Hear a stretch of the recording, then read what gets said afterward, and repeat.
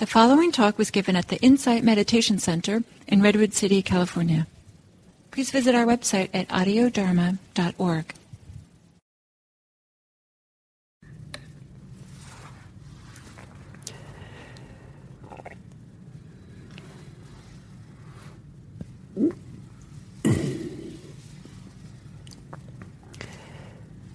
So today I'll continue this theme about what is the Dharma. The Dharma is a powerful word in Buddhism, and it has many meanings. But when I study these teachings of the Buddha, I see that one of the primary ways in which it's used as a reference, what it refers to, not maybe what it means literally, but what it refers to, is action. Things or something dynamic. It doesn't refer to things that are static, especially when the word dharma is used in the plural. In the singular, sometimes it means teaching. And the Buddha's teachings, for example. But in the plural, when it refers to dharma, it often refers to action. Something that's active and dynamic. And this goes along with what I taught yesterday, that one of the meanings of Dharma, or what it refers to, is the relatedness of all things. That things exist in relationship to other things. They come about in relationship to other things. And this relatedness is only related because there's a dynamic relationship between them. There's some ways in which the functioning of one thing impacts and affects the other thing that goes on.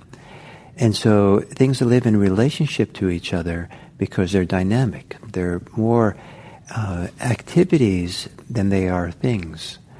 There's more verbs than there are nouns in how Buddhism kind of focuses on the Dharma.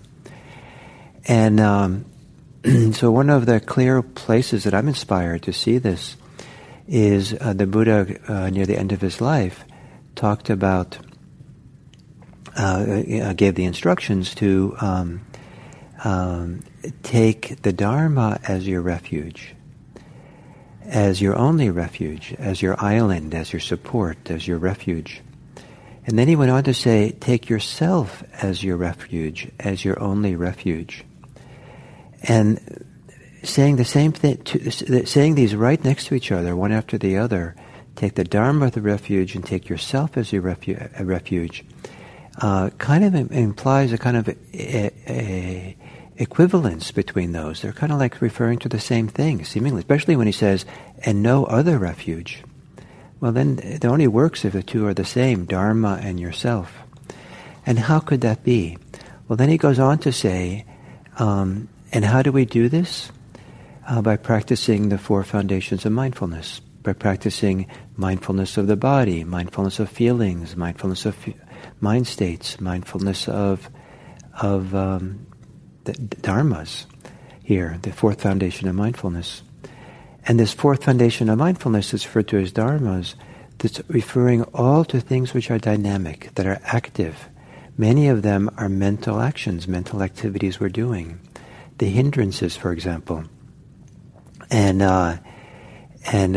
those are all actions of the mind, activities of the mind, the 7 factors of awakening, things like mindfulness and investigation of dharmas, effort and joy and tranquility, concentration, equanimity. These are all functionings of the mind, so they're not dynamic. And generally when dharmas refers to activity, it generally refers to healthy, good activities, good conduct. Whether it's things we actually do, conduct that we engage in, or whether it's the activities of the mind that we wouldn't necessarily call them actions, if actions are limited to a person who does something, but there's the functionings of the mind. And and so when there's emphasis on all things are changing, inconstant, impermanent, you see that, yes, of course, that's what we're pointing to when we're pointing to the inconstancy of things. Not that they necessarily come to an end, which is certainly part of it, but that as they are, they're dynamic, appearing and disappearing, kind of like waves that come and go and come and go. There's these activities that are not fixed, not static. We're not stuck. And so this idea that dharmas in the teachings of the Buddha repeatedly refers to something which is dynamic and active and activity is actually kind of the good news of Buddhism, because it means that when nothing is frozen in place.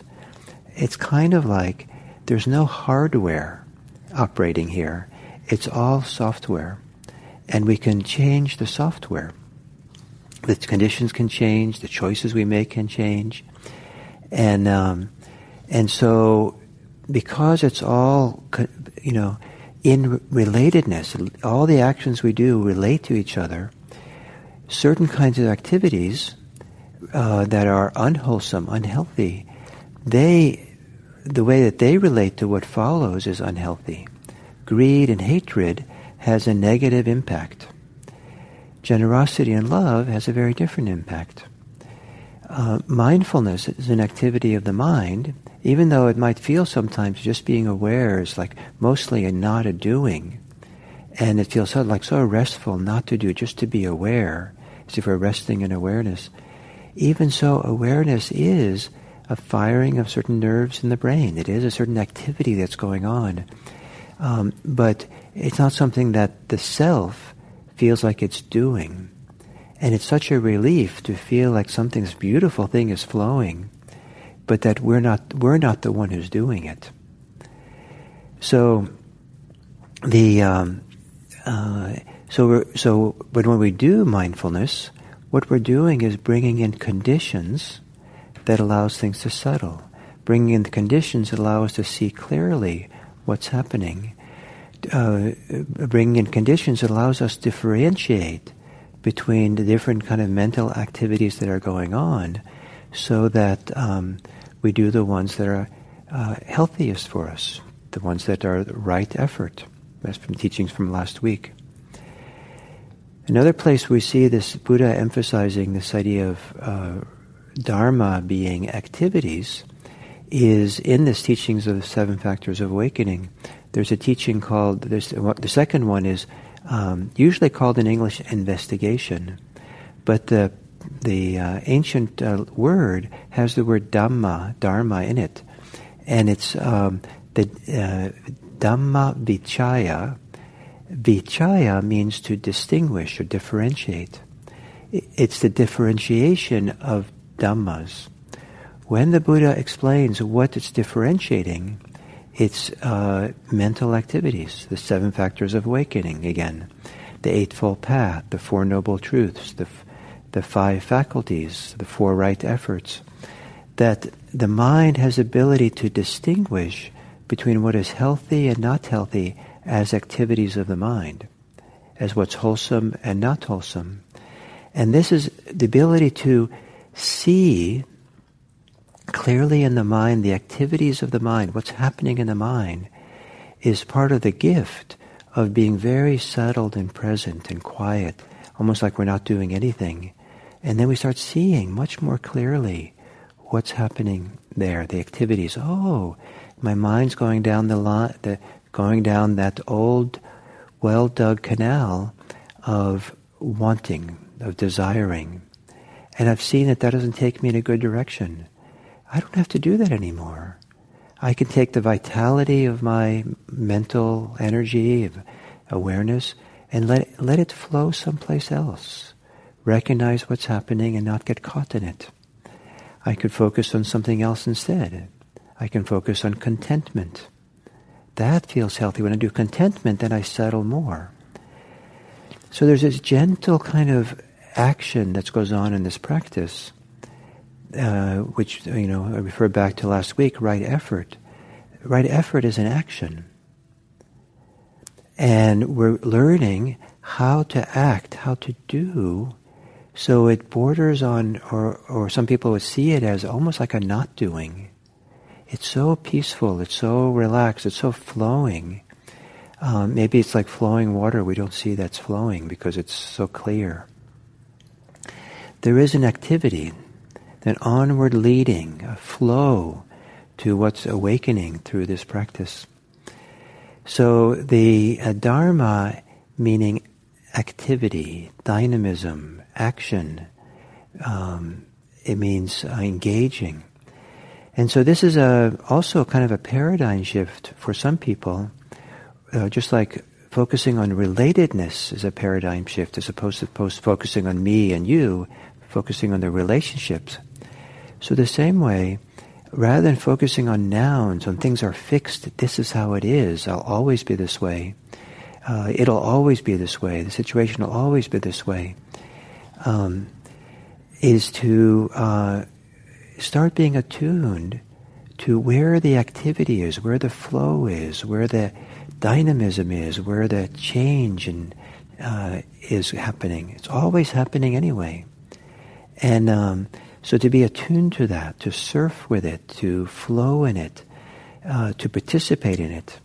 And if we're flowing in a river and the current is taking us against dangerous rapids, then we learn how to swim over to the other side of the river where the water is peaceful, flowing peacefully. We learn the terrain, we learn the route, we learn how to use the flow of change. But it's always changing. So what I'd suggest that you do today is, if you're interested in an assignment, is to become a little bit more, or quite a bit if you can, aware of how you freeze, how you stop in the river of change, river of time, how you get preoccupied by things or fixated. Flowing doesn't mean you don't have to focus on certain things, but then we focus on them with a flow, with the mind itself shifting and changing and flowing. The mind doesn't freeze. The mind doesn't get caught, but is involved in a flowing, gentle way, where we are like unsui. We're like clouds on water, the Japanese word, that flows with the flow of life, the flow of time, that flows with the movements and activities of the mind, choosing what's heavenly. So the Dhamma, the Dharma, very important.